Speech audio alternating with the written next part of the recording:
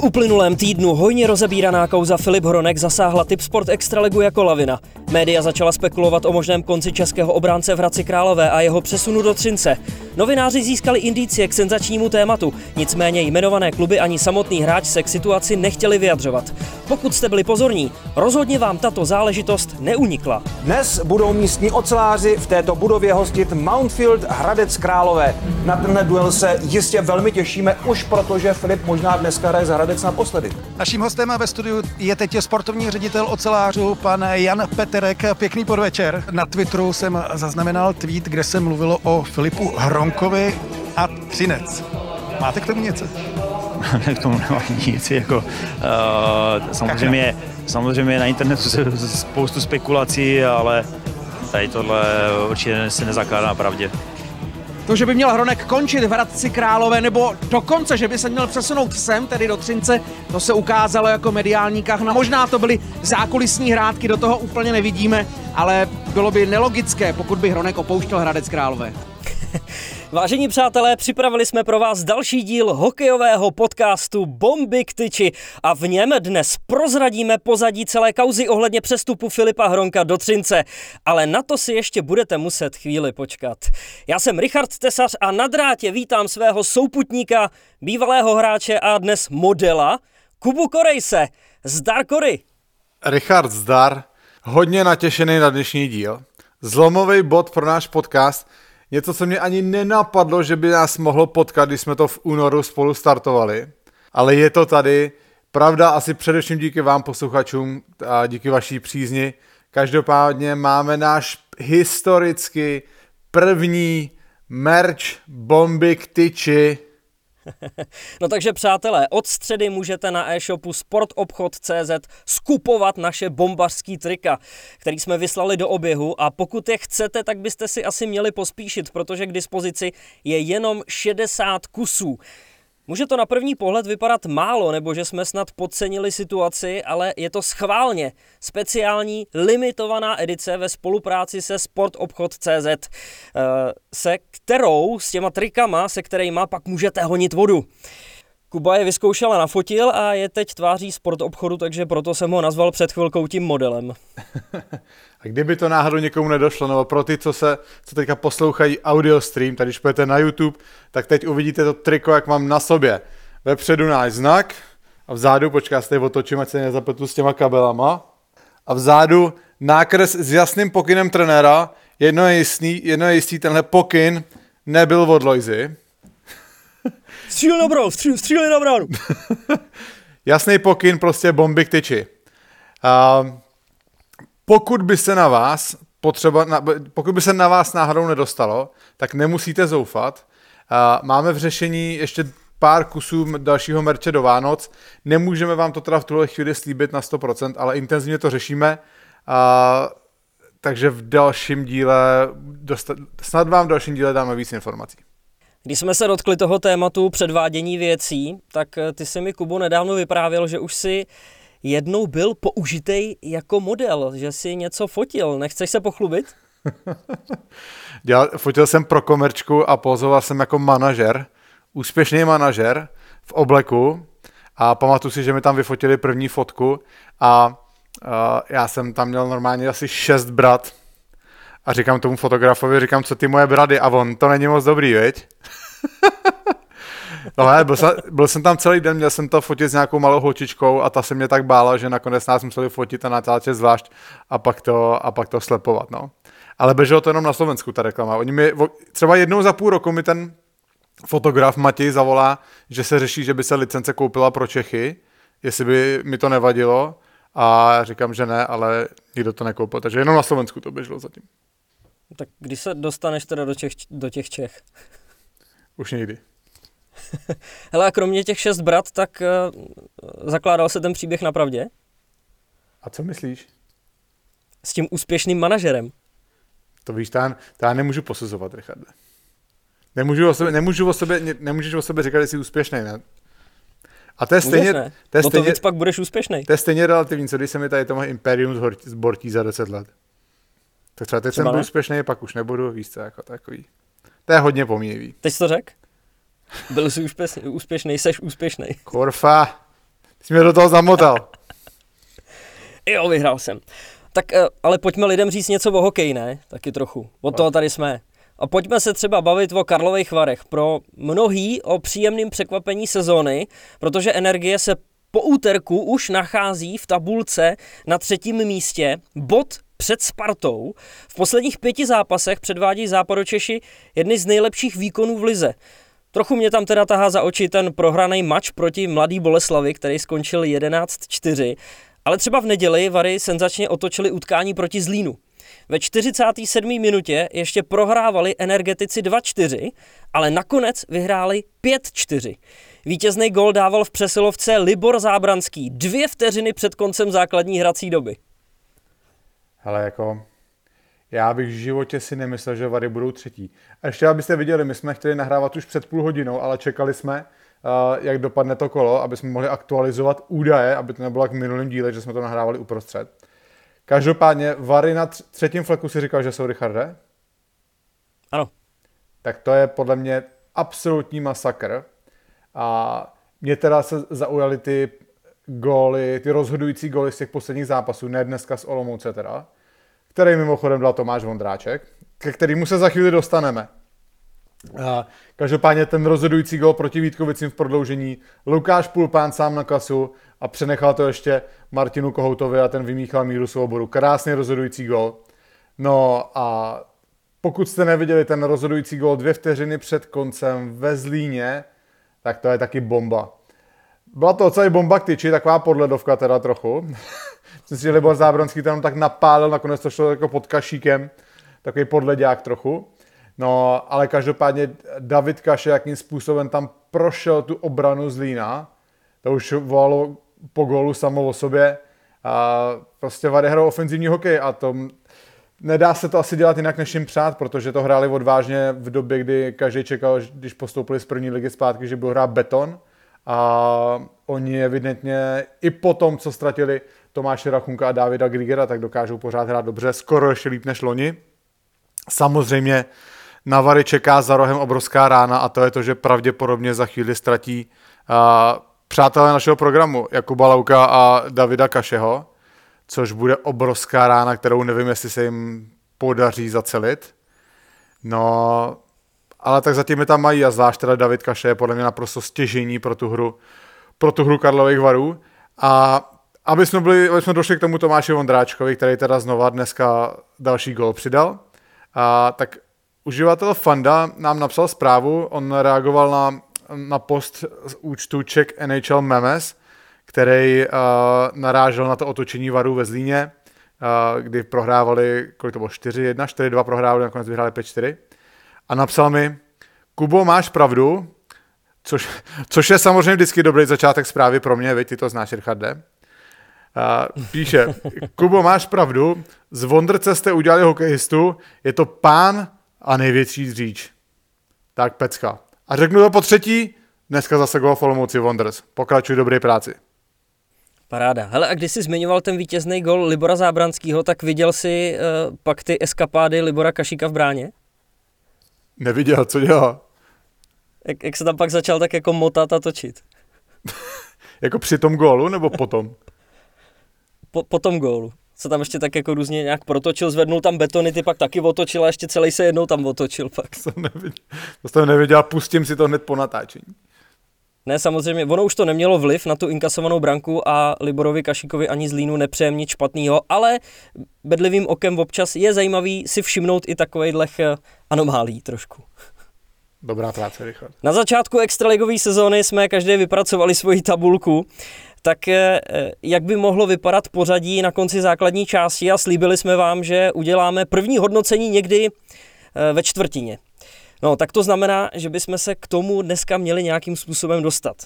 Tak podle tabulky po úterku jsem já trefil první třinec a 6. bolku. A o fous mi teď nevyšla Sparta, která se teda propadla na 4. místo, jak jsme zmiňovali. Kuba má zase správně 5. Hradec a Olmík se mu propadnul z typovaný 10. příčky na 11.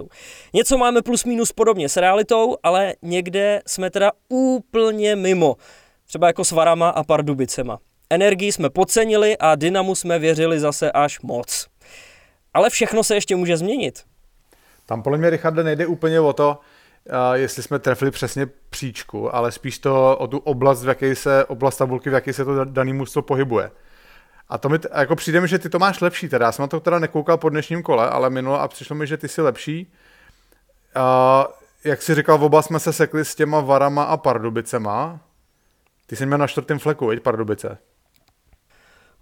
Mám takový pocit, že jo, no. Asi jo, no to je jedno. No já teda jsem samozřejmě brutálně ulítnul s Vítkovicema, který jsem měl na posledním fleku, za což se musím zatím omluvit Honzovi Hroškovi. Honzo, pokračujte dobrý práci, ať nemám pravdu hlavně na konci. No a když jsme u těch typů předsezónních, tak pojď, Richarde, slízni si tu smetanu, pokračuj.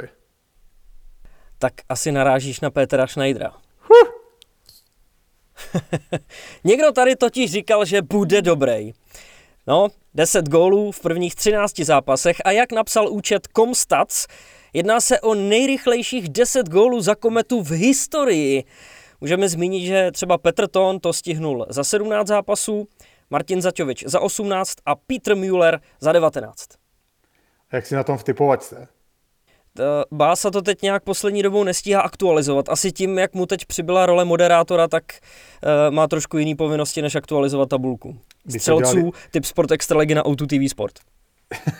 Na O2 TV Sport. Ty to dělal jednou, ne? Zatím, prosím tě. Ty už asi 3x nebo 4x to aktualizoval. Ne, počkej, jako moderátora studia, ne? Jednou a teďko ho někde čeká druhý. No tak jako bylo to jednou, ale tak víš to, jako v tom žije celou dobu. Ty jsi na něj hodnej. No, co jsi říkal? Schneider, viď? OK. Mně přijde zajímavý, že on v Americe nikdy nehrál výš než v East Coast Hockey League, což je v podstatě jako druhá forma ještě. A koukal jsem, že má 5 gólů v přesilovce. Mně teda přišlo, že dává většinu gólů v přesilovce, ale já si to nechci moc hodnotit, protože já jsem ho ještě pořádně neviděl. A příští týden jedu na Kometa Pardubice komentovat, tak jsem na ně zvědavej, tak to budu sledovat. Každopádně je zajímavý to, prostě, že ten hráč dal hodně gólů v Ebelce, v rakouské lize. Ve švýcarské se mu za stolik nedařilo a dokáže být takhle produktivní v Brně. No. Samozřejmě je to skvělý začátek, ale pořád je to jenom začátek a bude pro něj důležitý, což asi napadne každýho teda, to není žádný velký moudro, bude pro něj důležitý, aby dokázal tu formu prostě udržet do konce sezóny. No. První výhru v aktuálním extraligovém ročníku zaznamenal v brance Plzně Dominik Pavlát. Stalo se tak v sobotu na domácím ledě v zápase proti Vítkovicím. Škodovka vyhrála 6-3. Dominik si v letošní domácí premiéře připsal 36 zákroků a úspěšnost 92,31%. Všemu dozoroval taky Kuba jako expert v přímém přenosu na O2 TV Sport. No, já jsem byl teda překvapený, já teďka se snažím najít, kolik on měří Dominik. Já jsem byl překvapený, jak on je velký v té bráně. A teď si to tady najdu. Richarde, říkej něco. Umíš to vyplnit, když to hledáš, jako to umí Zety, že jo? Ten hledá a umí natáhnout větu. A přesně to jsem teďka udělal já, no, Dominik Pavlát, 187 cm. Dobrá práce, Kubo, díky. Já jsem si z nějakého důvodu myslel, že je o něco menší, ale i v té brance teda působí obrovský. A my samozřejmě s Richardem gratulujeme k tomu prvnímu vítězství. A tam byla vtipná situace ve druhé třetině, kdy Vítkovice tak nějakým způsobem dotlačili puk do brány, která byla posunutá, nebyla posunutá, každopádně se šlo na video. A my tam máme monitor, že u té stanice naší. A tak jsme na to koukali a ten Dominik Pavlát zrovna jako jel směrem k nám, když jsme to dokoukali a zvedli jsme ty hlavy a tak se na nás jako podíval a udělal jako, tak co, byl to gól, jako jsem zakroutil hlavu, říkám neboj. Tak pak jenom, když to za 2 minuty když rozpažili, tak jenom jsme na něm viděli tu úlevu. Samozřejmě byl jsem pořád trochu nervózní, aby to náhodou neuznali, ale to by bylo... To ne. Trochu se v tom hokej ještě vyznám. No a já jsem dneska mluvil s Matyášem Kantnerem a ten říkal, že mimochodem Matyáš Kantner dneska byl na obědě ve Voltrovi, dneska večer 2 kousky v Liberci, díky. Ten říkal, že ten Dominik Pavlát je fakt dobrý, že v Plzni evidentně ví, proč si ho vybrali a že z něj určitě Ruda Pejchar, trenér brankářů Plzně, udělá za rok golmana a příští rok bude chytat von, protože ono se samozřejmě počítá s tím, že Dominik Frodl po sezóně odejde. No a musíme ještě zmínit dalšího přítele našeho programu. Petr Kodítek, 2 kousky proti Vítkovicím a dneska v Liberci Vikejš jako kráva. Viděl jsi ho? Koukal jsi na to? Já jsem to nestihl. Mě to posílal Lukáš. A byl to teda Vikejš jako kráva. Vidíš, tak to možná posílal do té společné komunikace, kterou jsem neotevřel. Přesně. Tak ne každý je na tom 24 hodin, jako ty na tom mobilu. Ne, nic, zakecám svoji chybu samozřejmě. Příště budu líp připravený. A líbí se mi, jak jdeš do útoku hned, to je dobrý. Učím se od mistra. No jinak o Palvátovi se hodně mluvilo už po jeho prvním zápase v aktuálním ročníku v Třinci, kde Plzeň sice prohrála, ale tam měl Dominik ještě lepší čísla. Úspěšnost vytáhnul na 94,59 a sám se chválil, že premiéra se vydařila.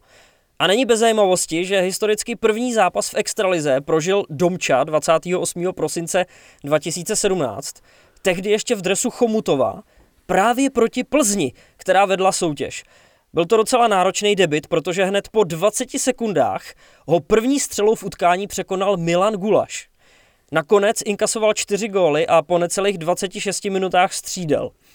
Ale kdyby tehdy věděl, že Plzeň bude jeho dalším zaměstnavatelem a Guli postavou, ve který se najde a ke který bude v šatně zhlížet. Jo? Nebo jako brankář se spíš učí od Frodlíka, ale život tenhle příběh napsal hezky. Dobře ty, Richard. Jsem ani nevěděl. Už víš. No a kdyby to někoho zajímalo, tak Dominik Lakatoš jako nejlepší střelec Vítkovic nedal v Plzni ani jeden gól. Ale měl nahrávku. Tak aspoň něco. No a komu se ještě daří? Kdo další oslňuje svým výkonem fanoušky, faninky, svý trenéry, odborníky a experty? Radim Zohorna a David Šťastný z Bolky jsou on the fire. A tak říkajíc v jednom ohni. Zohorna 8 gólů a 4 z posledních 6 utkání. Šťastný dokonce 12 gólů, když v posledních 7 zápasech dával branek 7 a hned 4 v tom zmiňovaném střetnutí proti Varům. No, já si myslím, že od Davida Šťastného to v Boleslavi už možná ani nečekali. Přišlo to tak o 2 roky později, než si to bývali podle mě přáli. No, ale nakonec určitě budou rádi, že to přišlo, no. I když ono jako ani těch 14 gólů loni nebylo málo, ale pořád si myslím, že v Bolce, když ho přiváděli ze Zlína, tak čekali víc. My mu každopádně držíme palce, ať mu ta forma vydrží. No a Radim Zohorna. Myslím si, že Richarde je konec těch našich fórů, že ho do reprezentace povolali, protože si ho spletli s nějakým bráchou, protože teďka on do té reprezentace už právoplatně patří. Já si ho pamatuju ještě z Brna a on, když s námi jako mladý junior chodil na tréninky a to byla nějaká reprezentační pauza a my jsme hráli na celý a on tam měl akci normálně, že to vzal v obraném pásmu, takovým jako dlouhým obloukem, 2 rychlý kroky, on jak je obrovský, to byly 2 kroky přes střední pásmo, všem ujel o 2 metry a ještě tu akci celou zakončil gólem a my jsme jenom seděli na té střídačce a tak jsme se na sebe ještě jako podívali jeden na druhýho, ty vykulený oči, co to je tady ten 17letý kluk a ani jsme nemuseli nic říct a jenom všichni jsme věděli, že ten druhý se najednou bojí o svýho fleka. No a samozřejmě taky držíme palce, ať mu ta forma vydrží až do kempu v Pittsburghu. No a posledně jsme se bavili o tom, jak šéf hokejové sekce Honza Homolka psal na Twitteru, že Zohorna má 4 góly a jsou z toho 4 Vikejře na lapačku. Ale ještě jsem to nekontroloval, takže jdem dál. Samozřejmě, jak moc dobře víte, nás zajímá, kdo dává Vikejře jako kráva. A jedním takovým se nedávno prezentoval třinecký obránce Honza Jaroměřský v zápase proti Liberci. Jašek nahrává, Jaroměřský si sjíždí na vrchol levýho kruhu, napřáhne se a mordou z první trefuje spojnici tyčky a břevna. Boční a horní tyčky. Jak to v přímém přenosu okomentoval náš kolega Tomáš Zetek, rána neskutečná přímo do horního kouta. Tak jsem si u toho Kory vzpomněl na tebe. To řekl Zety? Do kouta? Asi mu budeme muset připomenout správnou terminologii, Richarde. Jo. No, počkej, a nejenom, že Honza Jaroměřský věší vykejře, hlavně má taky, možná měl už, pořádnýho kníra na Movember. A musím říct, že jsem to u moc hráčů letos neviděl. Lukáš Kaňák to měl spozdě, jsem si všimnul teďka v pátek. A jinak si neuvědomím, že by někdo jiný to měl. Protože o Kaňákovi nám přece říkal Kody, přítel našeho programu, že ten měl Kaňák už někdy v 5. třídě, že měl... ne, že Kaňák měl Kaňák, že Kaňák měl kníra už někdy v 5. třídě. No a možná by Jaroměřský mohl být taky budoucí přítel našeho programu, vzhledem k tomu, že je taky dost vtipnej. Dělal jsem s ním rozhovor asi 2 roky zpátky ještě v šatně Olomouce do rubriky Klubová hudba a lítaly tam slušný hlášky. No ale je mi jasný, že na Faltrony ho nikdo nemá, no. Faltron je jiný king. Poznáte to za pár dílů. No, když jsme ještě u toho Movembra, tak teď teda trochu přitížím teda zase konverzaci, ale jenom na chvilku. Já bych chtěl poděkovat všem, co mi psali nějaký slova podpory. Po tom, co jsme minule zmínili, taky, že jsem si prošel rakovinou. Dokonce teda jeden kamarád, který s náma byl párkrát v letě na ledě, tak mi psal, že měl ten samý nádor jako já. Měl ho teda chycený o dost později než já. Říkal, že ty chemoterapie by opravdu nikomu nepřál. Asi už se to nebudu dál motat. Každopádně jsem na to chtěl ještě jednou upozornit. Jestli máte jenom malej náznak nějakého problému, tak určitě běžte k doktorovi. Čím dřív, tím líp. A třinecký obránce Marian Adámek se v aktuálním ročníku trefil poprvé a proti Liberci, ale byla to parádní kombinace, kde společně s přítelem našeho programu Ondrou Kovařčíkem a Milošem Romanem bleskově rozebrali obranu Bílejch Tigrů. Beci se rozjeli pryč, golman taky odklouzal pryč, takže prázdná brána a dobrá práce. Na té akci bylo nejzajímavější, v jaké rychlosti to všechno zvládli. A já si fakt myslím, že dneska ty mladí hráči jsou mnohem šikovnější, než jsme byli my. A jako mně teda přijde, že my bychom se o takovouhle akci skoro ani nepokusili, protože kdyby se náhodou nepovedla, tak dostaneme tak zjebáno a jdeme okamžitě sedět. V tom mám pocit, že se ty trenéři dneska trochu změnili, jo? Že mají větší toleranci pro chyby u hráčů, kteří se snaží být kreativní. A docela mě zajímal názor. Já tím, jak se v tom hokeji jako úplně detailně nepohybuju, spíš to také na mě působí zvenku, nevidím úplně dovnitř, co se děje v klubech. Každopádně, jestli někdo z vás v klubech působí a třeba ví o tomhle víc něco, tak mi určitě napište, protože mě to zajímá. Tak a jdeme dál a podíváme se úplně nahoru na lídra tabulky střelců a ten je taky z Třince. Je jím útočník Matěj Stránský a ten nastřílel 14 gólů ve 14 zápasech.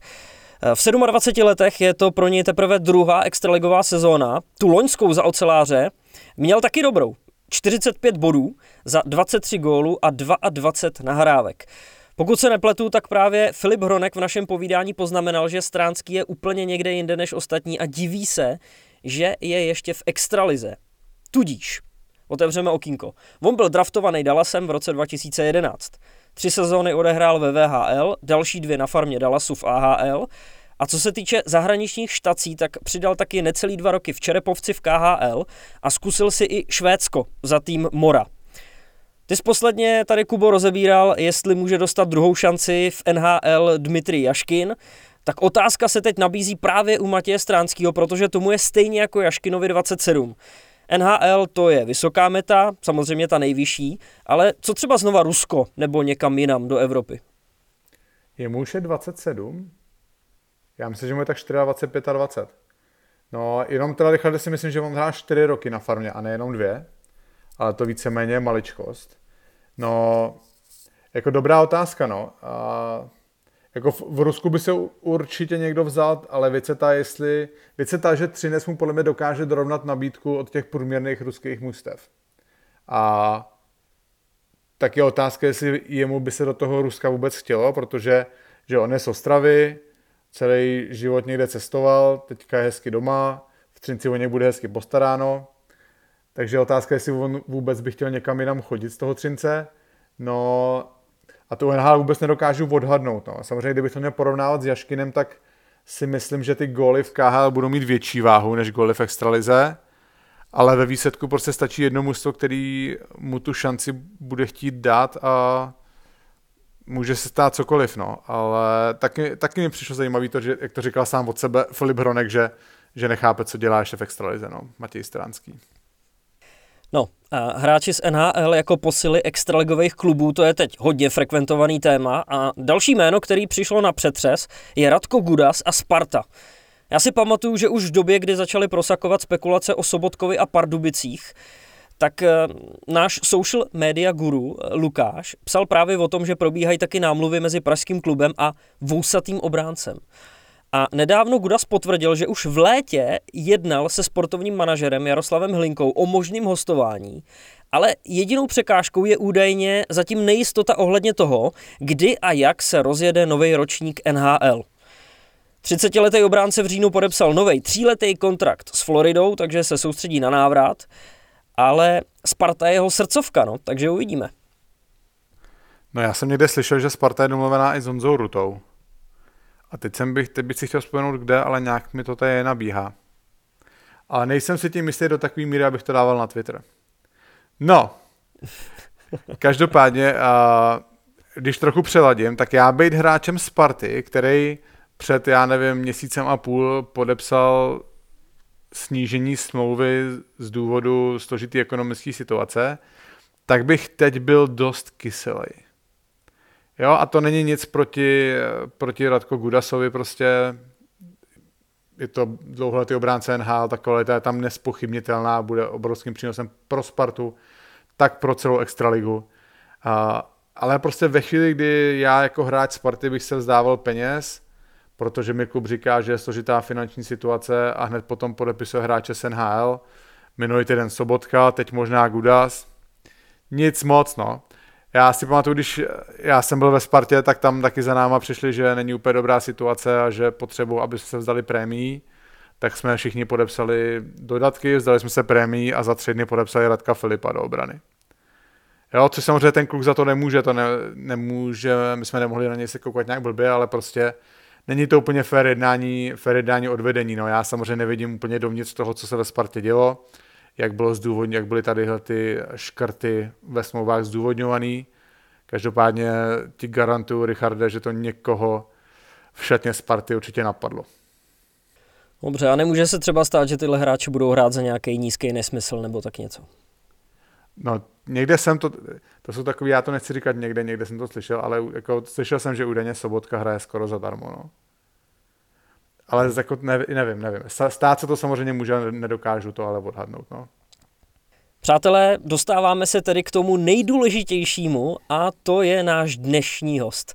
Aktuálně asi nejlepší obránce, co Česká republika má, back Detroitu, aktuálně působící v královéhradeckém Mountfieldu. A je to rozhovor, ve kterým se dozvíte, jak vlastně vznikla celá kauza kolem jeho přestupu do Třince. A já budu osvobozený konečně. Tak, tady to máte, Filip Hronek.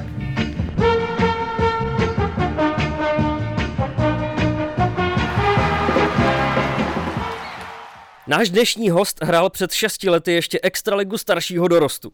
O sezonu později se stal stabilním článkem Mountfieldu v extralize.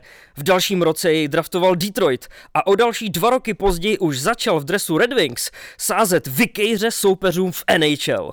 Kam vkročil, tam začal sbírat úspěchy a individuální ocenění. Vážení přátelé, dnes nás čeká pořádné hronobytí. Naše pozvání totiž přijal a do Prahy za námi z Hradce Králové osobním automobilem sám dorazil Filip Hronek. Filipe, vítej v podcastu Bomby k tyči. Čau. Filipe, děkujeme, že jsi za náma dorazil až sem. Z Hradce, když zase tak daleko to není. A každopádně děkujeme, že si vážil tu cestu. Já mám první otázku, teda úplně mimo kontext všeho. Prostě něco ta rovačka proti varům. S Martinem Kadlecem. Na to jsem se připravoval, že tahle otázka padne. Jo. Tak to nějak vyplynulo to ze hry, no. Tam byly nějaký věci před tím, co se staly a ještě jsme prohrávali a nějak to vyplynulo ze hry, no. Mně se jakoby na tobě líbí, že ty jsi takový jako lehký provokatér, že jo? Takové popískání, jako strčíš do někoho, nebojíš se úplně těch strkanic a evidentně ani nervačky. Mě třeba napadne, jestli to není z tvojí pozice jako zbytečný, že jo? Že protože ta největší hodnota v tobě prostě jsou tvoje ofenzivní dovednosti a jestli tady tím třeba neriskuješ zbytečný zranění, nebo je to třeba něco, co ty pro pro ten svůj dobrý pocit zápase potřebuješ být v těch situacích? Asi to potřebuju pro sebe, tady to nějak se do toho zápasu dostat, ale kolikrát je to kontraproduktivní, no, asi někdy se pak přestanu soustředit na ten hokej a je to pak takový zvláštní, no, soustředím se na jiné věci, než bych měl. Hele, já jsem dneska koukal na Elite Prospects, nevím, na kolik to je teda směrodatný, ale ty máš jenom 77 kg? 84. No, tak to jsem se říkal. 84 dává větší smysl, no, to už se ta fyzická hra trochu líp vysvětluje. Můžeme to přepsat, my budeme pomalu během naší kariéry editovat Elite Prospects a tam budeme dávat nový kolonky. No, tak tam je to starý, jakoby, tam je to trošku opožděný. No. Jak dlouho už vůbec tohle praktikuješ? Ty seš teda nějaký bitkař, řekněme, nebo se s tomu třeba dřív vyhejbal a teď se občas pustil do nějakých šarvátek? Tak já to nějak nepraktikuju, já se do toho vždycky dostanu tak nějak jako náhodou, no, vždycky se to nějak zatím se běhlo, takže že jsem se k tomu prostě nějak nachomejtnul. A jak často se do toho takhle dostaneš náhodou?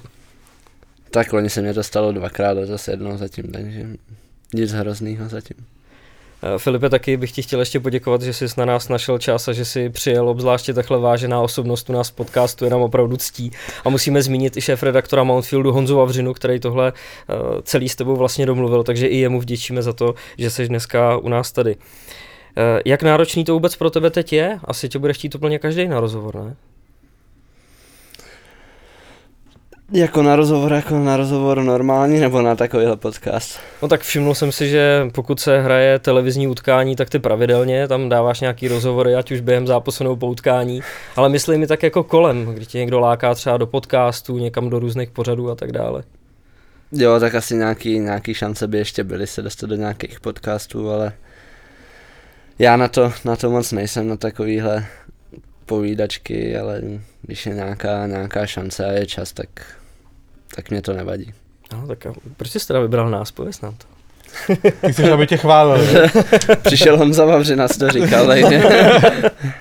Takže mu děkujem. Takže vlastně Honza Vavřina jako i katalyzátor a vůbec to k tobě nepustí, když by to náhodou. Když se to ke mně dostane přes lidi, kteří se mnou mají nějak jako jsou se mnou v kontaktu, tak většinou vždycky řeknu, že jo, ale když o tom nic nevím, tak většinou to neřeším ani. To samozřejmě se teď bavíme i o situaci, která nastala teď s tebou, protože ty jsi jako hvězda NHL dostal sem do České republiky, ale v zámoří ta komunikace s médiama je ještě možná mnohem intenzivnější, ne? Jak tam to probíhá?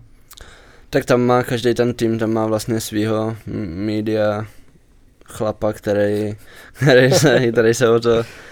se o to stará a vždycky přijde do kabiny, řekne ty pojďte na rozhovor, tak nás tam pak dovede a nějak to spácháme, no. Ale tam je to normální, tam je před těma zápasama, je tam hodně lidí a prostě o ten hokej tam je zájem. My často se taky setkáváme s lidma, kteří se vrátí ze zámoří a mluví třeba mnohem líp, než mluvili kdysi. Změnilo zámoří nějakým způsobem u tebe přístup k médiím? Tak asi jo, asi jsem se naučil, já jsem nikdy rozhovory nějako nedělal a neměl jsem s tím zkušenosti, že to pro mě bylo něco nového a nějako jsem se naučil teď pomalu přijímat to, že ty rozhovory prostě k tomu taky patří k tomu sportu a snažím se na tom taky pracovat, no. To je samozřejmě dobře i pro nás. Ty ses narodil v Hradci Králové, já taky, shodou okolností. Kde jsi vyrůstal? V Bíšti, kousek od Hradce, vesnice, asi 7 kilometrů, takže kousíček od Hradce. Takže v Pardubickém kraji, ale. Jasně, v Hradci si. Horký let. Takže přímo v Hradci si teda nebydlel. A ne. Teď jak pomáháš Mountfieldu, tak bydlíš v Hradci? Ne, bydlím furt u našich, tam mám takovou pohodičku teďkon po té sezóně a dobré jídlo a takový ten klid. No a přes léto, když jsi hrál v Detroitu do téhle doby, tak jsi byl v Americe nebo se stěhoval na léto sem? Já jsem se vždycky vracel domů, já jsem doma rád a nikdy mě nějak nelákalo ani tam zůstávat na to trénování přes léto a jsem rád, že se dostanu domů, vidím všechny tady a snažím se to užít. Ani třeba Praha zatím tě neláká? Moc ne. Teďko možná by mě to lákalo, ale tady není moc lidí, tak by to bylo lepší, ale moc by mě nelákalo stát v zácpách tady. Jak se vůbec dostal k hokeji? Tak to mě přivedli k hokeji, mě přivedli vlastně rodiče, ale prej jsem řekl, že chci hrát hokej, no tak nevím, co na tom je pravdy. A asi na to měl výpodíl tvůj táta, který teď Určitě dělá do hokeje v Nový Pace. Jaká je tam vůbec jeho pozice? Tak on tam dělá vedoucího, nějakým tam pomáhá s věcma okolo a je rád, že u toho hokeje mohl nějak zůstat, když jsem pryč a nemá na koho víc jakoby chodit, že byl zvyklý od mala, že se mnou jezdit všude po těch zápasech a po těch turnajích, tak prostě po těch 15 letech najednou jsem byl pryč jakoby v zahraničí a neměl asi kam chodit na hokej. No. A táta hrál hokej, nebo jenom ho měl rád? Hrál, ale nehrál ho profesionálně. Jasný. Takže spíš ho měl rád. Hele Filipe, půjdeme chronologicky teda. Ty jsi mládeží prošel v Hradci všema ročníkama a tak nějak jsme podle Elite Prospects, tak jsme vytipovali, že rok 14-15 byl pro tebe docela výrazný a našli jsme tři důvody. Za prvý jste se starším dorostem Hradce se dostali do finále, kde jste prohráli s Třincem. Trochu teda vtipně zní, že to bude v sérii 2-1, že se v sérii hrál na 2 vítězné zápasy. Můžeš zavzpomínat na to finále. Vlastně to se hrálo ještě tak, že si hrál ten první zápas u toho horšího, že jo? A pak 2 případný doma, nebo jak se to hrálo? To se hrálo, my jsme hráli vlastně venku, doma venku. Střídalo se to teda? Se to střídalo, ale my jsme tam tenkrát s Radkem Pavlíkem jsme hráli, ještě naše juniorka byla prvoligová.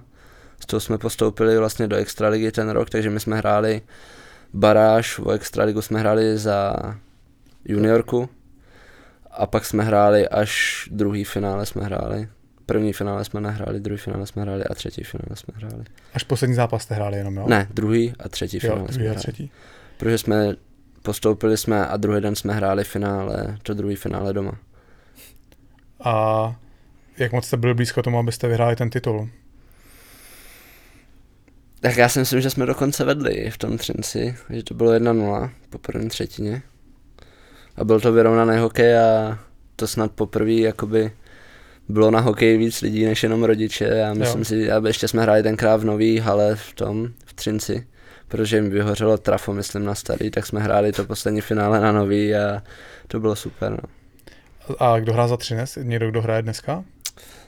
Mariana Dámek, Doudis tam hrál, Jaša, myslím, že kdo tam ještě hrál? No asi tady ty víceméně kdo hrál teď. Já jsem koukal, že z toho ročníku za Hradec tak v podstatě profesionálně hraje jenom Radovan Pavlík, že nikdo jiný se neprosadil potom. Se pletu? Zapomněl jsem tam na někoho? Asi jo, ještě Štěpán Matějček v první lize. Jo, okay. No, to asi všechno. A samozřejmě ta druhá věc, ty už jsi zmínil, to bylo to, že ten postup s juniorama z první ligy do extraligy. A řekni mi, byl tam na vás velký tlak, aby se vyhrálo, protože to už vlastně byla v Hradci rok nebo 2 staronově extraliga. A samozřejmě ta návaznost z juniorů na to Ačko je hodně důležitá a byl by to velký problém pro celou organizaci, kdyby tam byla první liga juniorů. Byl na vás velký tlak, aby se to vyhrálo? Tak tam asi byl, protože ten klub pro to udělal úplně všechno, přivedli tam hodně hráčů, který byli na první ligu nadstandardní a myslím si, že ten rok, co tam byl ten tým, takže by udělali výborné umístění jako v extralize juniorů, co tam byl za hráče. A vy jste teda vyhráli tu první ligu juniorů a hráli jste proti nejhoršímu mužstvu z extraligy? Myslím si, že to bylo 2 týmy z první ligy a extraligový tým. Byla tam Jihlava, my a ještě někdo, teď nevím, kdo tam byl s náma, ale hrálo se to tabulkové doma venku a tabulka. Bylo to napínavé, nebo jste to sfoukli jak svíčku? Sfoukli jsme taky svíčku, si myslím, že tam, no, já si myslím, že i tu Jihlavu, že jsme porazili 2x5-1 nebo něco. Že... Měli jsme fakt, jako tam z toho týmu hraje hodně kluků, jako profesionálně. Jak kdo tam třeba, já jsem nekoukal na tu soupisku. Karel Plášil, Lukáš Nedvídek, že jo. Renda Pígl a hodně kluků, jako v druhé lize minimálně ještě a nedostali třeba ani jako dobrou šanci se o to porvat, aby se prosadili do toho dospělého hokeje. Myslím si, že tam byl jako ten rok tam fakt byl tým, který který tam měl dost dobrých hokejistů. No a poslední významná věc v tomhletom roce, tak ty si nastoupil ke svému prvnímu extraligovému zápasu. A vzpomeneš, z jakých okolností jsi vlastně nastoupil, jaký ten první zápas vůbec byl? No tak myslím si, že to bylo hlavně kvůli tomu, že nám tím, že vlastně ještě mládež úplně nebyla pod Mountfieldem, bylo to Královští lvy do staršího dorostu a Mountfield byl od juniorky a Ačko, tak jsme museli mít odehraný nějaký zápasy za Mountfield a tím jsme museli jít odehrát jeden zápas za Ačko, aby jsme měli jeden zápas přes, jako pro jistotu, aby jsme měli jeden zápas přes ty zápasy, co jsme museli mít odehraný. Tam bylo nějaký pravidlo jako nastavení? Nějaký pravidlo, já nevím, kolik to bylo zápas, jestli 20 třeba, že jsem musel odehrát v té sezóně za Mountfield. Takže buď za juniory nebo za Ačko. A hrál si teda reálně v tom zápase, nebo ti tam jenom vyslali, aby to mělo odštětlý? Hrál jsem asi 3 minuty. Ale počkej, ale hned trest byl tam nějaký. Jo, byl tam trest na Béďu Kellera. Jo? No. A tam si to zaslouží. Nějakou krosnu? Ne, hákování si myslím, nebo něco, byl velký, jsem vůbec ho nemohl udržet, nebo něco. Že... Já si tě jako trochu pamatuju ještě, podle mě tu jednu sezonu, vlastně tu další potom, co už si hrál, ale jako pamatuju si tě prostě hubenýho kluka, praváka obránce, že o tobě mluvili a pak prostě najednou jsem tě viděl s těma fousama, jak vyšíš vykejře v Detroitu, takže jak to říkal Richard. Tak já bych vypadal stejně, kdybych neměl fousy. Jo? Myslím, že... Nebylo ve hře, že bys to oholil na Movember, jenom na kníra? Bavili jsme se o tom, no, ale neodhodlal jsem se a teď už bylo později, když to, chtělo by to jako na začátku toho Movembra. Ale a teď se to docela nabízí, když oba dva hrajete v Mountfieldu. Nebavili jste se o tomhle s Matějem Chalupou? Ten říkal totiž to samý. Já ty vousy musím mít, jinak budu pořád vypadat jako ve starším dorostu. Tak tam jde spíš o to, jako nevypadám tak mladě na tom ledě a přijde mi, že pak si tolik nedovolej tím ostatní, jakoby, když zapadám jakoby věkově aspoň nebo zhruba jako tím stářím. Co, ty byste respekt měli bez těch vousů, ne? Tím, jak hraješ. Jako musím říct, že působíš na tom zle, na pohled jako zle. Což je dobře. To je že je dobře. Já jsem taky se vždycky tvářil jak největší idiot. A ty to máš i bez vousů, ale... A úplně jakoby takhle, když se bavíme, jsme se vlastně nikdy nepotkali takhle na život mimo hokej, tak působí strašně příjemně a vůbec jako to nekoresponduje s tím, jak jsem tě vnímal na tom ledě. Což je podle mě kompliment, že jo? To si... Jo, určitě, jako, tak já si myslím, že i to si myslí hodně lidí, že jsem nějaký náfuka nebo něco. A... Proč ne? Máš na to. Filipe, ty si celou dobu teda procházel mládeží, tady jsme řešili, že vlastně za prvý v Hradci nebyla extraliga v Ačku, byla to jenom první liga, a ani junioři tam nebyli. A nebylo třeba ve hře někdy, že by si šel voda do Pardubic? Ve hře to tam bylo asi, bylo to tam, když jsem byl malinký, ale já nevím, třeba ve 4. v 5. třídě, tak tam bylo, že bych šel do Pardubic, ale nedávalo to jako nějaký smysl jít jako ve 4. třídě. Jasný. Do Pardubic kvůli, když se vůbec nevěděl, jestli ten hokej hrát budu nebo to. A pak to bylo v tom starším dorostu, myslím si to 14-15, že tam bylo něco, že bych tam mohl jít, ale zůstal jsem v Hradci a asi to byl správný krok. Je tam opravdu velká jako až nesnášenlivost mezi Hradcem a Pardubicema? Já si myslím, že jo, nebo v těch zápasech to vždycky bylo prostě to derby, tak, nebo spíš to mělo jiný náboj ten zápas, bylo to takový prostě, odmala si myslím, že jsme to vnímali nějak ty zápasy trošku jinak, ale zase, že bychom se jako nesnášeli s těma klukama, to vůbec, jako já jsem s hodně klukama z Pardubic jako kamarád, takže to nemělo nějaký jako špatný vliv na to, ale vždycky ty zápasy byly, mně přišlo prostě o něčem jiným. Jasný. A chtěl jsem něco říct, Richarde? Promiň, ne, ještě pokračuješ dál, já už tak jako přemýšlím průběžně vždycky, ale nebudu ti do toho skákat. Filipe, ty si potom další rok už si odehrál 40 zápasů za Ačko Hradce. Jak u tebe probíhala ta aklimatizace na dospělý hokej? Je třeba něco, s čím jsi vyloženě bojoval? Tak já si myslím, že nejhorší na tom přechodu je ta síla těch protihráčů, že? Když se vemu, jak jsem vypadal před 5 rokama, když tam byl ty třeba, že? Nebo Béďa, nebo takovýhle hráči, tak prostě je to těžký bránit takový hráče, že? A ta fyzická připravenost tam v tom velký rozdíl a myslím si, že i ta taktika, všechny věci okolo, ty systémy, tak je to prostě jiný než v tom juniorském hokeji. Ale jak jsme se tady bavili o tom Hradci a Pardubicích, nás to napadlo právě i z toho důvodu. Já si musím přiznat k jedné hrozný věci, a mě všichni asi sežerou, že já jako rodák z Hradce Králové do té doby, než tam byla extraliga od 12-13, tuším, jak se to krásně přesunulo z Českých Budějovic, jsem chodil do Pardubic na extraligový zápasy se koukat. Já taky. Jste asi nebyli. Jako já si myslím, že chodil jako každý do Pardubic, že na tom není nic špatného. No. A i ty, jak jsi říkal někdy kolem té 4., 5. třídy, že si vůbec nevěděl, jestli hokej hrát budeš, měl ty jsi tam nějaký zádrhel při té své cestě postupem nahoru?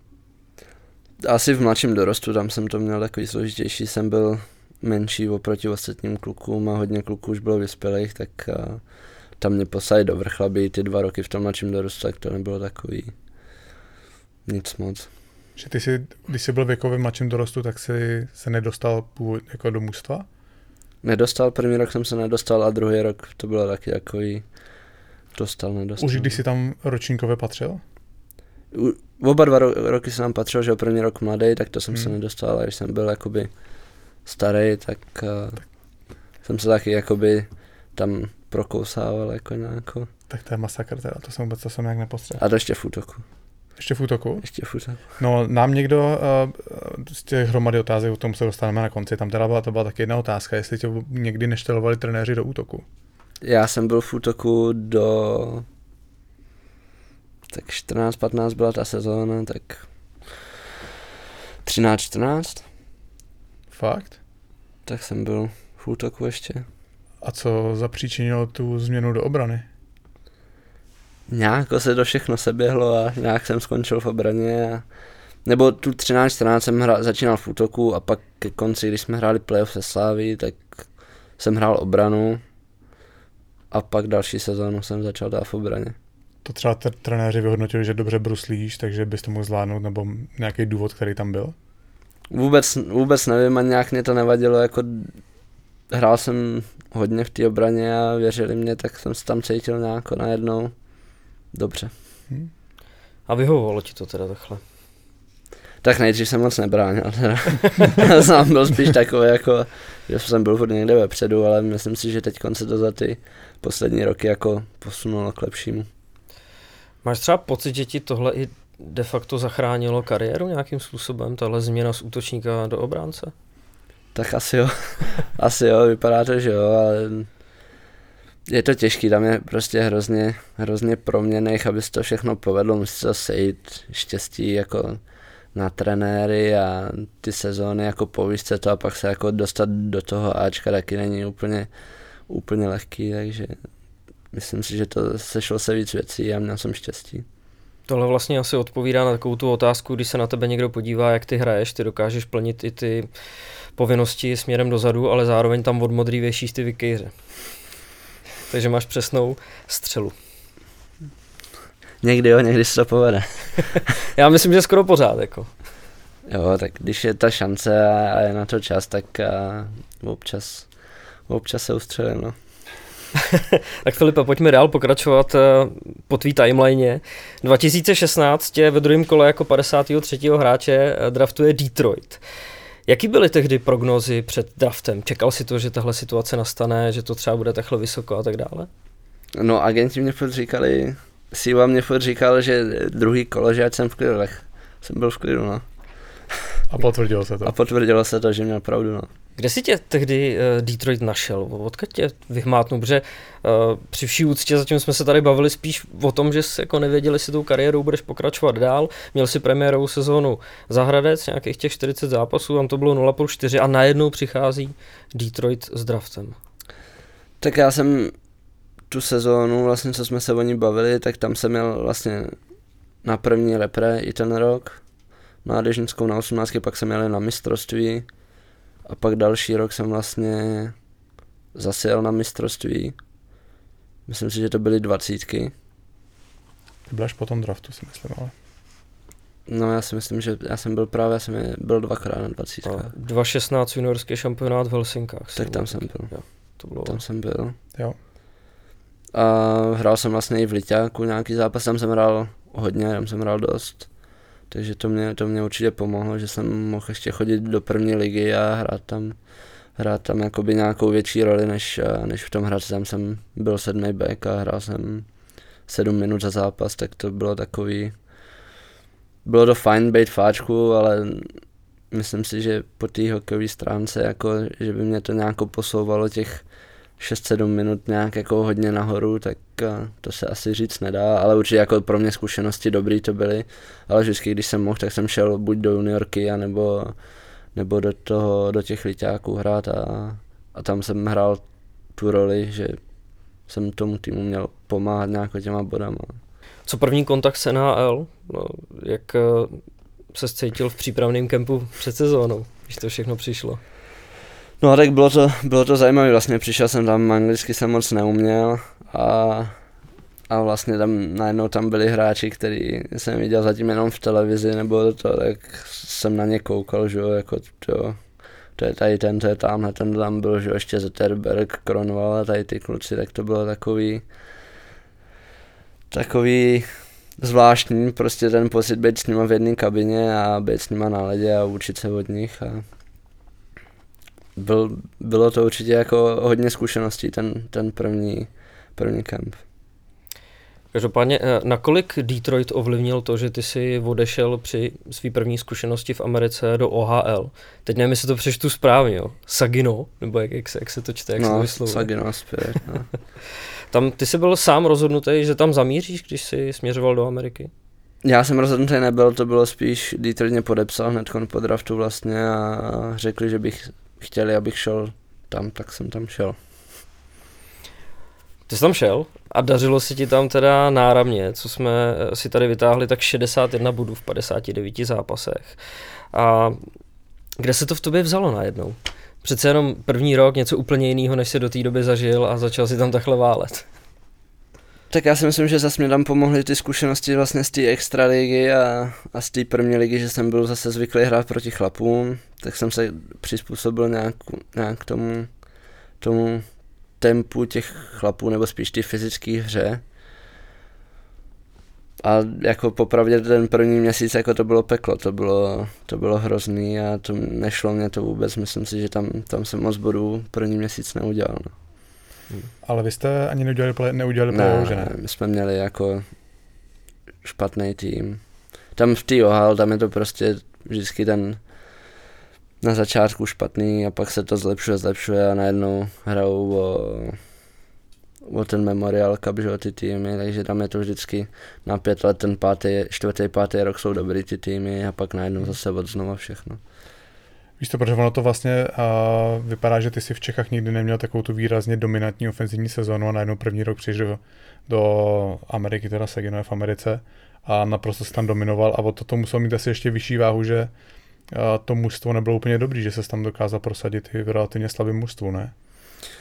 Tak určitě to bylo dobré, že jsem se dokázal prosadit vlastně ve slabším týmu, ale zase na druhou stranu hrál jsem tam úplně všechno, takže měl jsem ten čas na ledě a hrál jsem každou situaci a prostě mě to posouvalo dál a dál.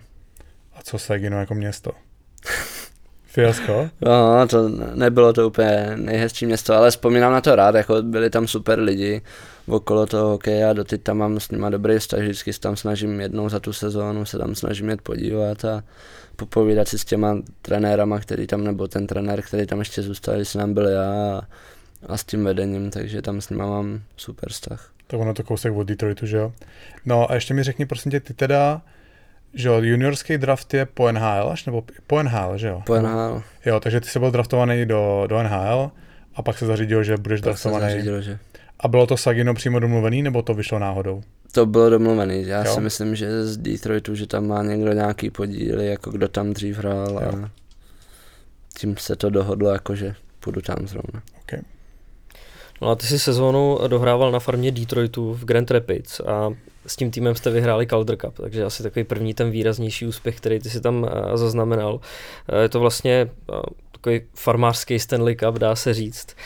V týmu taky tam s tebou hrál Martin Frk, Tomáš Nosek, nebo třeba Slovák Tomáš Jurčo. To byla asi docela hezká třešnička na dortu, ne? V závěru té sezóny. Tak Jurky ten už tam nebyl, toho si myslím, nevím, jestli nebyl nahoře, nebo jestli ho někam nevyměnili, nebo jestli nebyl zraněný, nevím teďko, ale... Jsem se koukal obecně na tu sezónu jenom, takže je možný, že už tam třeba nebyl pak, no. Jako vím, že byl na začátku na tom kempu tam na velkým, ale pak si myslím, že ho někam vyměnili nebo něco. A to bylo super, no, jako poprvé jsem, že v Americe jsem měl tam český spoluhráče v týmu, tak to bylo taky jinačí a vlastně bydlel jsem u Tomáše Noska, který si mě tam vzal jakoby pod křídla, s kterým jsem tam vlastně celý ty 3 měsíce od té doby, co přišel dolů jako z NHL na to playoff, tak jsem tam s ním bydlel, tak se tam o mě hezky starali a... Pardubák. Kamarád z Pardubic. No a takže že český jídlo a úplně ta pohoda tam byla. Vlastně když jsem tam přišel, tak hned jak jsem přišel, tak jsem odehrál všechny zápasy do konce sezóny, jakoby ty základní části a pak na to playoff tam jsem hrál 2 zápasy, jakoby, když se někdo zranil, že jsem byl 7. back, ale zkušenosti dobrý, nádherný být u toho, když se něco vyhraje a sledovat tu cestu k tomu jako a být součástí toho týmu, když se něco povede a vyhraje se to. A to Grand Rapids je hezký malý město, ne? To je hezký město, no, to si myslím, že to je jedno z nejhezčích jako mezi farmama, jako to město je fakt takový příjemný. On tam má Detroit farmu strašně dlouho, tam ještě když jsem hrál, tak jsme tam mezi právě jezdili. Já jsem tam vždycky těšil, tam je ten Amway Grand Hotel, nebo takový starý hotel, krásně takový jako honosný a my jsme tam vždycky spali. To byl rozdíl, když jsme spali někde v Iově v nějakým Motel 6 a tady do Grand Rapids. Jo, Grand Rapids je jako fakt hezký, já nevím, jestli jako ten hotel teď, kde většina kluků jako klubu spí, tak je to naproti Zimáku, já nevím, jestli to je... Už je to pár let, no. až také se pamatuju. Takže já nevím ani jak se ten hotel jmenuje, takže... Okay. No, ono docela i vtipný, že se jako takhle motáš je špatná formace, teď už si zapíchli v Detroitu, ale že si vlastně za ty roky v Severní Americe byl takhle ve 3 městech, které jsou všechny 100 km. Trouhelníček, takový jsem si dal, no. Přesně, 100 km od sebe. A ty pak jdeš potom takovou postupnou cestou, nejdřív rok na farmě, potom půl roku na farmě, půl roku v NHL. A konečně teda v uplynulé sezóně si odehrál celý ročník nahoře v Detroitu. A kdy přesně a jakoby za jakých okolností tě vůbec zavolali nahoru? Vzpomeneš si, kdy ti zazvonil ten telefon? Tak já jsem vlastně udělal po kempu tým. Ten první zápas, co jsem hrál, tak to bylo hned po kempu, že byli zranění kluci nahoře, hodně backů bylo zraněných, tak jsme měli snad 3 beci jako první zápas v NHL. Odehrál jsem 6 zápasů, nahoře poslali mě dolů. A pak jsem byl dole, nějako tam mě to celkem sedlo, tam jsem hrál dobře, si myslím, a zavolali mě zase nahoru, pak mě zase poslali dolů, pak mě zavolali nahoru, tam jsem byl už do konce sezóny, pak po konci sezóny vlastně mě poslali dolů, ale bylo to s tím, že bylo dohodlý, že odehraju jenom první kolo playoff a pojedu na mistrovství. Jo. No a jak to máš vůbec se smlouvou? Ty už máš vlastně 3 roky v profesionálním hokeji, tak to už by ti měla končit, ne teďka, nebo ne? Už mám 4 nebo 3 nebo ten jeden jsem měl juniorku. Jasný. A Grand Rapids, pak jsem měl Grand Rapids, pak půl na půl. Jo, já jsem jako počítal to Grand Rapids půl na půl a teď tu celou. No, tak to mám 3, no, takže ještě 1 rok. Ještě máš 1 rok smlouvy, jo? 1 rok smlouvy. A pak bude payday, veď? Teď je tam těch... To uvidíme, jestli bude payday.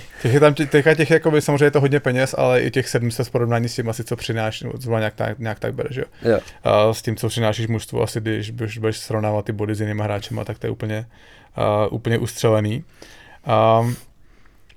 Já si pamatuju, že v Detroitu to vždycky bylo nastaven, takže si všichni museli projít tou farmou, že fakt jako ty hráči museli ukázat, že na tu NHL mají. Je to pořád také tam nastavený, nebo se to třeba teďka trochu změnilo s tím, jak se to mužstvo představuje? Tak teď je tam jiný manažer, že jo, teď tam byl první rok Steve a vlastně nikdo nešel, já si myslím, že on je taky zastánce toho, že prostě abyste hráči nejdřív vyhráli dole a pak až usoudí, že na to má někdo, tak že ho vezmou nahoru. Ty jsi tam poslední 2 sezóny v té organizaci s Filipem Zadinou, trávíte spolu hodně času? Jo, určitě, tak taky další pardubický kamarád, že? To schází. Já narážím jenom na Pardubáky skoro. Ne, ale jo, bavíme se hodně a vždycky, když je nějaká, jako že jsme spolu v týmu, tak hodně času spolu trávíme. No a jaký je vlastně jako obecně život v Detroitu? Já jsem tam v Detroitu nikdy nebyl, ale tam jsem si, že to centrum jako není úplně vábný. Nebo jak to reálně je? Když to porovnám za ty 4 roky, co jsem vlastně v Detroitu jako v té organizaci a přes ty všechny kempy, tak my tam vlastně bydlíme v centru, jakoby, když jsme na tom kempu, tak tam jsme na hotelu a tam bydlíme, tak když to porovnám jako za ty 4 roky, jak se změnilo to centrum, tak se změnilo o dost jako k lepšímu, že se tam zrekonstruovali baráky a všechno tam vypadá líp teďko, no, ale jsou tam části spíš mimo to centrum, kde je to lepší.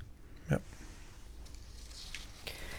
Ale od toho tvýho roku 2016, kdy ty jsi začal působit za mořem, tak americký média o tobě psali a velebili tě, že tvojí předností je čtení hry a že víš, jaká je tvoje pozice v týmu.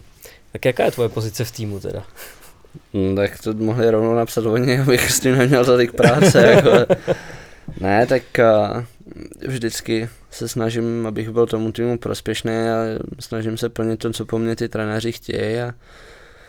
A bohužel někdy, jak jsme na to narazili na začátku, že se až moc někdy zapojuju do těch strkanic a takových věcí, tak kolikrát by nechtěli, abych se do toho zapojoval, ale bez toho to neumím. No. Říkají ti v Detroitu, nemotej se do toho? No, už jsem měl, i letos jsem měl nějaký pohovory s trenérem, že na to musíme zapracovat, abych se do toho jako nezapojoval, ale že i na ty rozhodčí mám občas jako nějaký zkratík tam. Jako tady v Hradci? Ne, v Americe. Jakože na jaře, když se ještě hrálo, nebo jo. Já myslím, že si tě nesledují tady teďka. To taky sleduju, no. A konzultuješ, jako volají ti, říkají ti, hele, tohle je dobrý, na tomhle zapracuj, nebo? Jo, teď, když jsem mluvil s trenérem Becku z Detroitu, tak to bylo vlastně, když jsem se vrátil z repre, tak jsme hráli ve Vítkovicích. Tam jsem měl problémy s tím, že nebudu hrát, protože jsem měl test na protilátky, nejdřív bylo jako, že to platí, že protilátky v pohodě, že to stačí. A pak najednou zase, my jsme vám přijeli do Vítkovice a trenéři na mě, že nehraju, že nemůžu hrát, že mám jenom protilátky, že nemám PCR test. Tak jsem na ně koukal, jako, já jsem přiletěl z Finska, jako přijel jsem domů, já nevím, o 11:30 ve 12. A jel jsem do Vítkovice a tam mě řekli, jako tyjo, po 3 hodinách, jako, že nebudu hrát, jak jsem na ně koukal, jako moc mě nepotěšili. A jak jsem tam seděl, už jsem si domlouval, jako, že prostě pojedu domů, tak mě ještě volal právě ten trenér, tak jsme to tam probírali, jako ty věci, no a pak jsem s ním dovolal, položil jsem telefon, šel jsem jako zavolat tomu, kdo mě měl odvízt a přišel vlastně trenér a říká, jdeš hrát, jo, a za 20 minut bylo rozbruslení, takže. Ty dokousal ten párek v rohlíku, no, a si hrát, pizzu jsem si dal. Hele, ještě k aspektům té tvojí hry, a kdo tě třeba úplně tolik nesleduje v NHL, když třeba musí spát nebo chodí do práce a tak dále, tak teď právě na Karjale jsme měli možnost vidět to, že ty se i klidně v útočném pásmu dostaneš za branku soupeře, jako obránce. Vychází to z toho tvýho čtení hry, jak těžký je určit, kdy si tohle můžeš dovolit, anebo tam vždycky tak nějak z těch svých zkušeností jdeš jako se 100% úspěšností, protože dozadu se pak klidně může stát nějaký průser, že jo? Tak asi 100% tam není nikdy, že tam jdu, ale myslím si, že se to zlepšuje, že na tom jsem hodně zapracoval, v tom vyhodnocovat věci, kdy jít a kdy nejít a už jo, se ani tolik nehrnu třeba kolikrát dopředu, když vím, že to nemá cenu, nebo vyhodnotím si to, že to nemá cenu tam někam letět, tak si pošetřím trochu té energie na další střídání.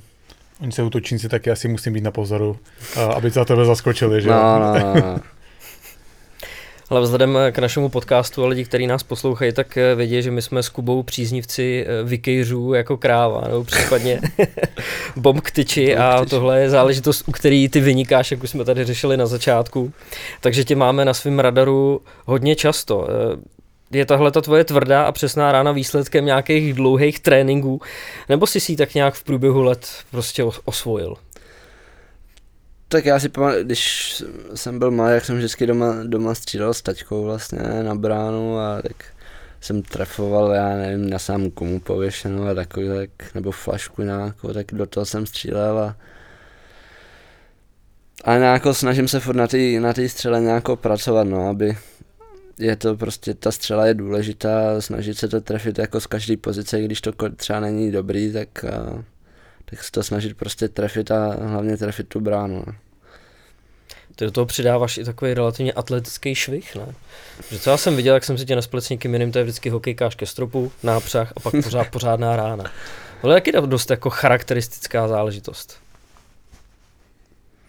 Tak asi jo, jako když to vemu s pastou, tak pasta ten třeba nedává tak tu hokejku nahoru, ale trefí úplně všechno a vždycky to je rána, že jo, jde mu to za něj a on to stejně jako veme a víko a s nikým se moc nebaví, no, jako ten když to dostane, tak je to jako hodně nebezpečný a nepotřebuje k tomu ani ten nápřah, no, takže myslím si, že každý má asi jiný styl té střelby a nějak umí vystřelit, no.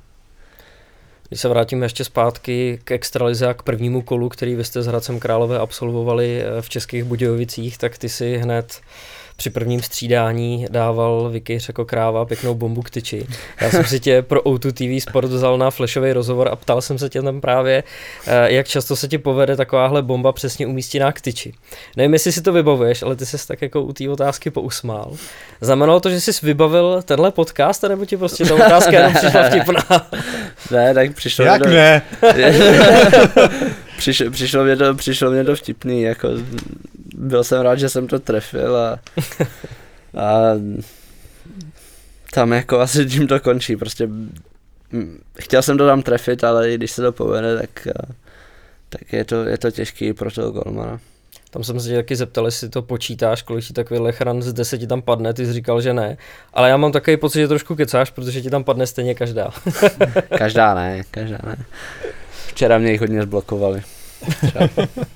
Už jsem na tebe narychtovan samozřejmě, budeš mi těžší a těžší. A to si asi sám uvědomuješ. No. A Filipe, kdy se vlastně rozhodl o tom, že začneš tu sezonu v Hradci? Bylo to hned jasný, tak nějak vlastně vy jste neudělali playoff, nebyli jste ani v tom, vůbec jste nešli do bubliny, takže tebe čekala dlouhá pauza a řešil jsi to hned v tu chvíli, nebo? Já jsem vlastně od začátku říkal, že když se bude začínat až někdy pozdě, že bych chtěl hrát a když už tak prostě doma nějak to sešlo tím, ještě teď se to furt jako nějak nevyřešilo, jako neví se, kdy se bude začínat a tak jsem rád, že můžu hrát. No. A Detroit dal rychle svolení, nebo byly nějaký složitý jednání? Já si myslím, že tam právě nebyl s nima vůbec jakoby žádný problém a celkově my jako kluci z Detroitu, že nás pustili hodně, jako že mají hodně kluků jako mimo Ameriku, nás mladých jako daných, co hrajeme teďkon. Jaká je pro tebe ta extraliga teďka vlastně s nějakým odstupem, kdy si, já nevím, 4 roky vlastně, hrál si tady naposled před 4 rokama, máš prostě za sebou teďka hromadu zápasů už v NHL, máš pocit třeba, že je tady třeba víc času na rozhodování? Tak hlavně mám víc zkušeností, mám jinou roli, tak taky se hraje se jinak než před těma 4 rokama, že jo, místo 6 minut 24, tak je to prostě přes 20 minut, tak je to něco jiného a ten člověk si na tom ledě víc věří a určitě je tady víc času než v té Americe, tam jak je to malinký to hřiště, tak jsou tam hodně souboje a kolikrát není čas na nějakou nahrávku a tady se to hraje spíš kombinačně. Já vím, že často říkají hráči, že když se podívají na NHL a farmu, že nakonec je jednodušší hrát NHL, že tam je ten systém propracovanější a všichni si drží vlastně tu svoji roli. Kdyby si měl udělat nějaký takové srovnání mezi NHL a Extraligou? To je těžký. Jo? To je těžký udělat nějaký takovýhle srovnání. Je to na jiném hřišti a myslím si, že ten styl hokeje je trochu jiný než v Americe. A ty jsi teda říkal, že není ještě vlastně jasný, jak to se NHL bude a máš aspoň nějaký jako časový rámec teďka, kdyby si se přibližně měl vracet do Ameriky? Vůbec ještě nemám nic teďko, jenom vím, že mám do konce listopadu s Hradcem jsme dohodli a pak se to bude nějakou všechno řešit. Pak ti nabídne Třinec 1,2 na měsíc. A s Filipem Zadinou tam zůstanete u ocelářů a budete... Teď jsem to řekl a stane se to. Teď tam někoho napadne? My jsme mohli. Tak nevím, no, jako já si myslím, že Třinec úplně nepotřebuje nikoho teďko, jako ty mají... Filipe, tebe by vzali všichni. Tebe potřebují všichni, tak ti to řeknu. No, tak já si myslím, že oni teďko nepotřebují vyhrávají, tak na co do toho zasahovat a přece jenom tam prostě mají tak široký ten kádr, že mají z čeho brát, jako včera jim nehráli, myslím, 3 kluci. A nebylo to vůbec poznat, jako to sáhnout do klobouku, podle mě bylo soudám z těch 15 men, koho si vezmou dneska a jdou na špílek zase. Ale Kubo, všimnul si z té diplomatické otázky, místo toho, aby odpověděl, že by to bylo jako málo 1,2, tak řekne, že Třinec nepotřebuje žádného dobrýho hráče. Já taky vidět, že jsi skromnej, že to prostě, ale samozřejmě. Byla to trochu nadsázka, co jsem řekl, nemyslím si, že to bylo úplně mimo teda takhle, no. Tak spíš jde o to, že já chci být doma, takže nikam já mám toho cestování teďko, já jsem rád, že jsem doma a nemusím nikam jezdit a přece jenom v tom Třinci domů bych se asi nedostal při tomhletom tempu teďko na... Bum, vyřešeno. Možná mohli byste ale začít nějaký tady jako nějaký rumor, že Hronek má namířeno do Třince, nabízí mu 1,2. To už jednou bylo a... Jo? No, myslím si, že někde už byl nějaký článek, že před sezónou, že Třinec má zájem, no. Počkej, a co když to teďka donatáčíme, že my tady ten podcast budeme, co dneska za den, Richardle? Dneska je... 25, 26? Jo. Listopad. Co když to dneska vypustím na Twitter po nahrávání, že jsem slyšel, že Hronek mají do Třince a že mu nabízí 1,2 milionu. A uvidíme, co se z toho stane. Tak to bude dobrý, to budou všichni nadšený. To bude zítra hned, pojď sem, pojď nahoru. Tak ne, tak to nemám dělat. Klidně.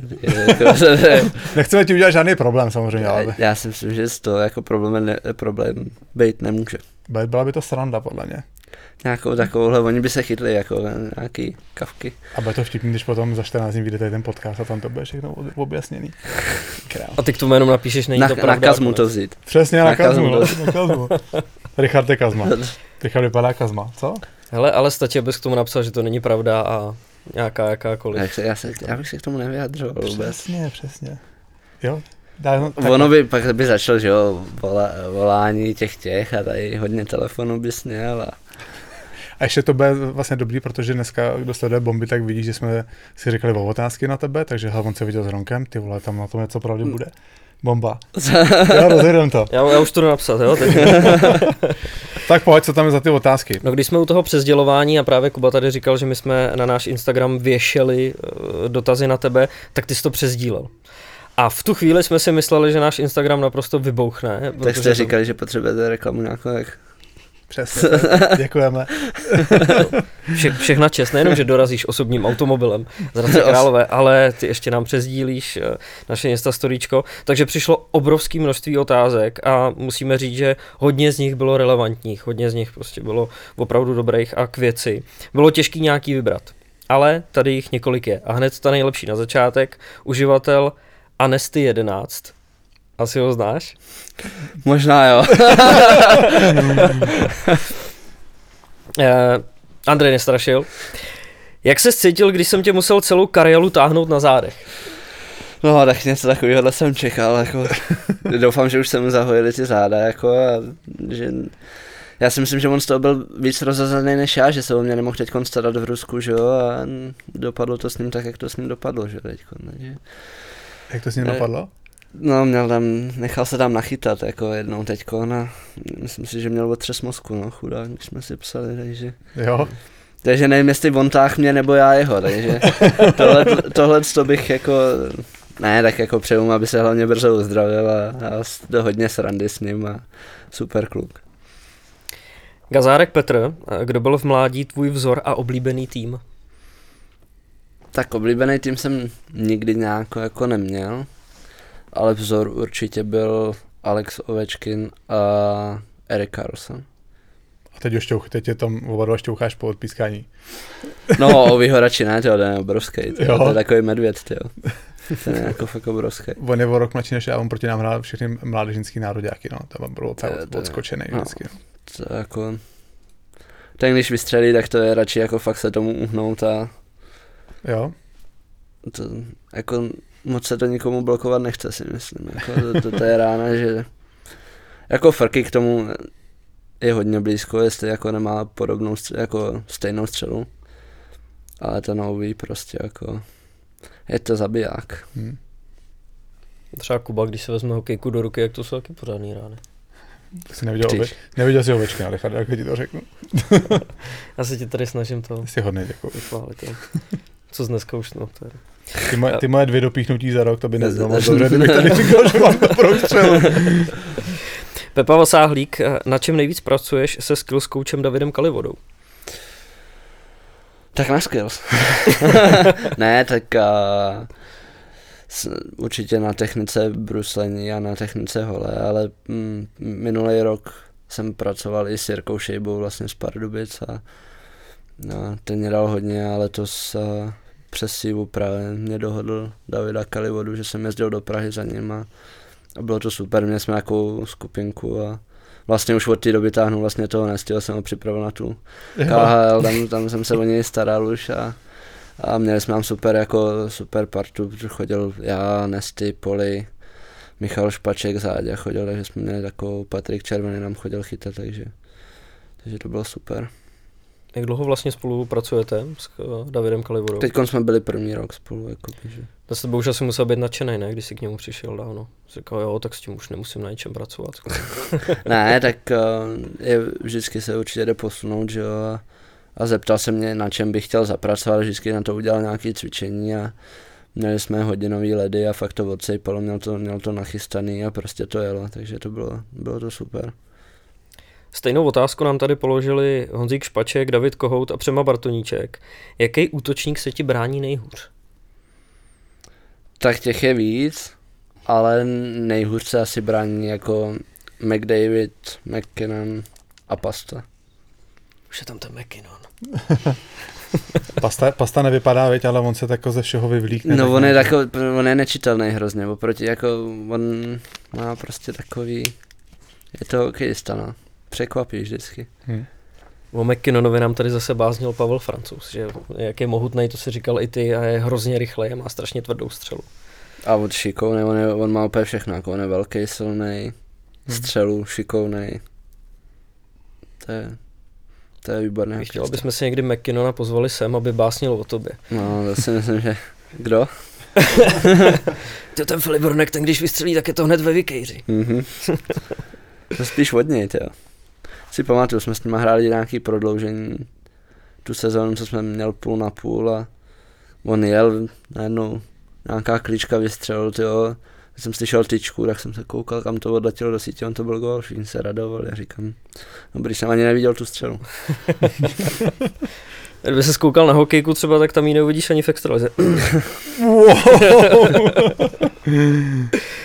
Foune a Sir Bohy taky měli stejný dotaz. Jaký zahnutí používáš?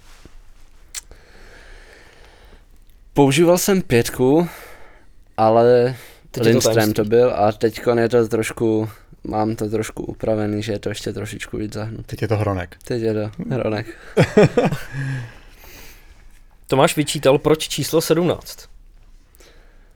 Začínal jsem s ním v mládeži a nějak jsem se k němu dostal náhodou v Detroitu, když to vypadalo teda, že budu už hrát jako zápas, tak měl jsem tam přidělovou čísla, že jo.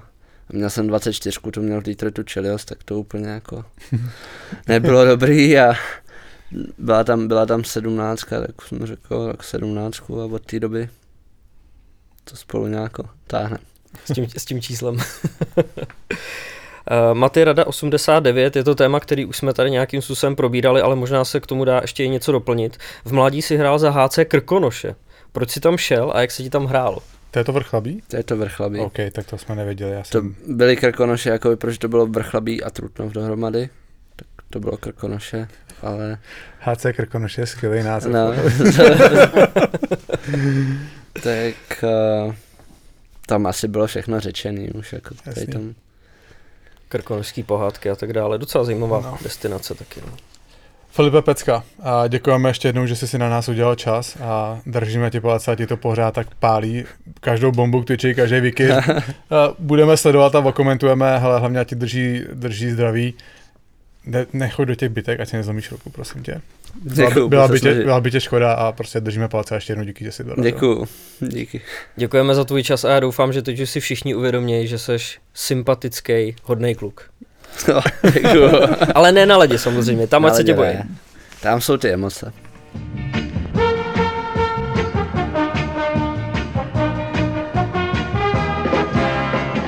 Ještě jednou děkujeme Filipovi za to, že si na nás udělal čas, obzvláště i z toho důvodu, o jakou personu se jedná.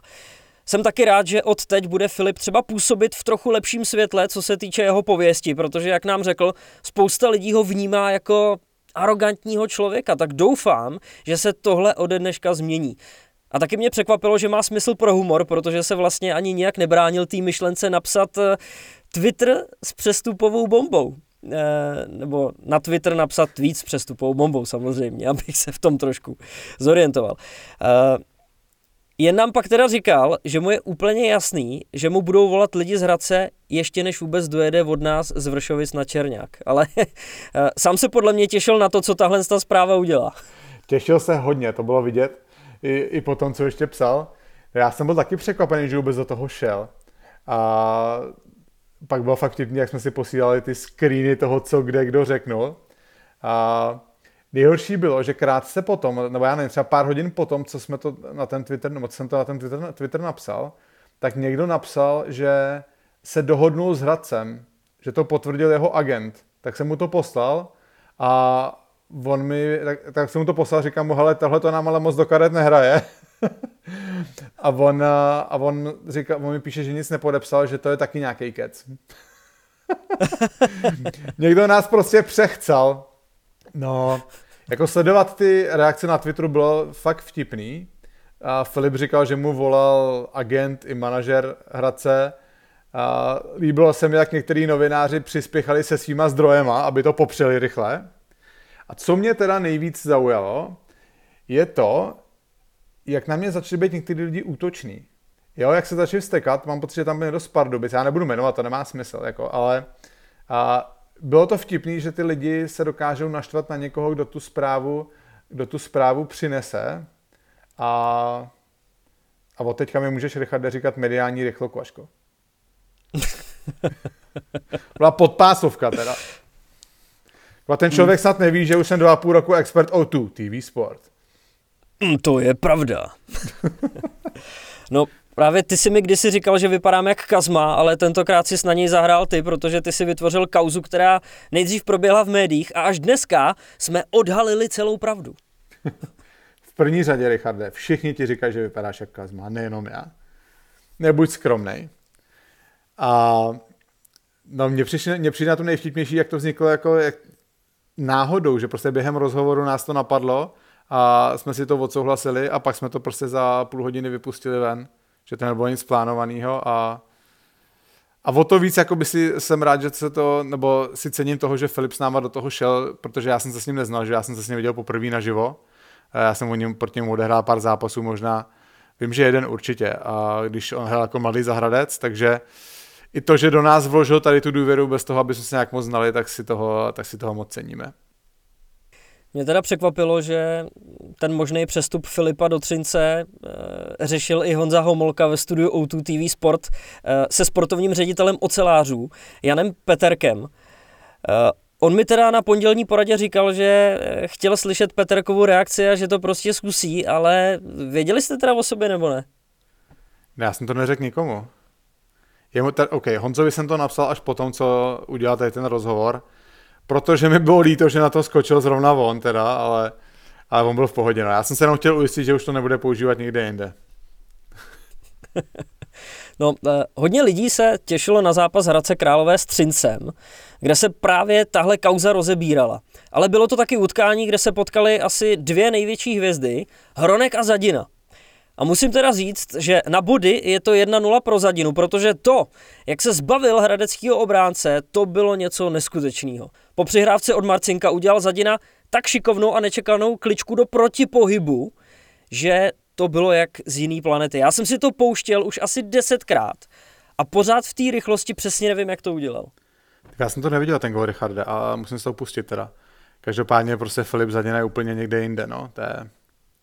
Fakt to podle mě jako ten rozdíl je strašně markantní a vím si, že to je hráč, který je někde jako na pomezí NHL a farmy. Ano, už je asi víc v NHL, ale prostě to tě potom jenom vlastně nutí přemýšlet nad tím, jak ty hvězdy NHL, jakým způsobem by oni dominovali tady v extralize to. Podle mě si fakt nedokážeme představit tu kvalitu, jaká v NHL je, ale jako sledovat Filipa Zadinu je opravdu radost. No. Milí bombaři, z dnešního dílu je to vše a za týden zaútočíme na vaše ušní bubínky i oční sítnice již 40. dílem. Tak to bych chtělo asi nějaký speciální úvod, tak snad se mi něco podaří vymyslet. Pište Richardovi na Instagram. Na Richardovo osobní Instagram všichni si ho přidejte a pište mu nápady na úvody. Ne, že by to Richard zatím potřeboval teda, ale nevíte, ten kluk není bezedný, někdy můžou dojít. A určitě bude zajímavý sledovat, jak vaše myšlenky následně tady zhodnotíme v pořádný bomby k tyči. No ale nepište mi žádný kokotiny zase. Richarde, ty krabe 40. díl, to je masakr, veď? No, už začínáme být zkušený docela v tomhle. Já nechci být nostalgický, ale to je fakt jako... Když to vidím, jak jsme seděli v těch Drážďanech, v té zaplivané hospodě, kterou jsme hledali, jak jsme tam byli na těch koloběžkách v noci s těma zmrzlýma rukama. A jak jsme přišli do té hospody, jediná hospoda v Drážďanech otevřená, tam se hulilo vevnitř, vůbec nevím do dneška, jak to je možný. A Richard tam, že připravuje podcast. Já mu říkám, hele, já taky, tak neuděláme to spolu. A Richard, hele, Kubo, tak jo. No a ono to vzniklo ale přímo na té koloběžce, že jo? Jo? No. To si nepamatuju. Já totiž musím říct, že Kuba, ten se hrozně vyzná, já nevím, odkud ty to máš, ale ty pořád seš na tom telefonu a kdekoliv, kde jsme, ať už to byly Drážďany nebo nějaký jiný město, kde jsme třeba nikdo z nás nebyli, tak ty dokážeš najít odkud kam se má jít na MHD, čím kam pojedem a tak dále. V Německu jsme se potřebovali dostat třeba na stadion nebo jít někde do nějaký hospody a tak dále. Zjistíš u toho, která je otevřená, ještě předtím, než se otvírá, a hlavně jsi schopný sledovat tyhle ty zelené koloběžky, které se otvírají tím kódem, takže máš i tu aplikaci. Kuba nás doved k těm koloběžkám, protože samozřejmě večer už nic nejelo, když jsme šli do toho restauračního zařízení. Sedli jsme na ty koloběžky a protože jich bylo málo, tak Kuba mě vez, jo, takže on byl za mnou takhle tady nahnutý. Já jsem tam byl takovej svrklej dole. A jsem jenom říkal v té zimě: Kubo, díky, že jsi mě vzal na tu koloběžku. Tak pak si tě vezmu jako hosta do svého podcastu. A Kuba: ty máš podcast. Já mám taky podcast. Cože, ty máš podcast? A on: ty máš podcast? No a pak jsme se domluvili na tom, že to spojíme, no. Krátká historie bomby k tyči. Ano. Pecka, Richard. Tak jsme to hezky zakončili. Tak přátelé, zase za týden. Zdarec. Mějte se, díky.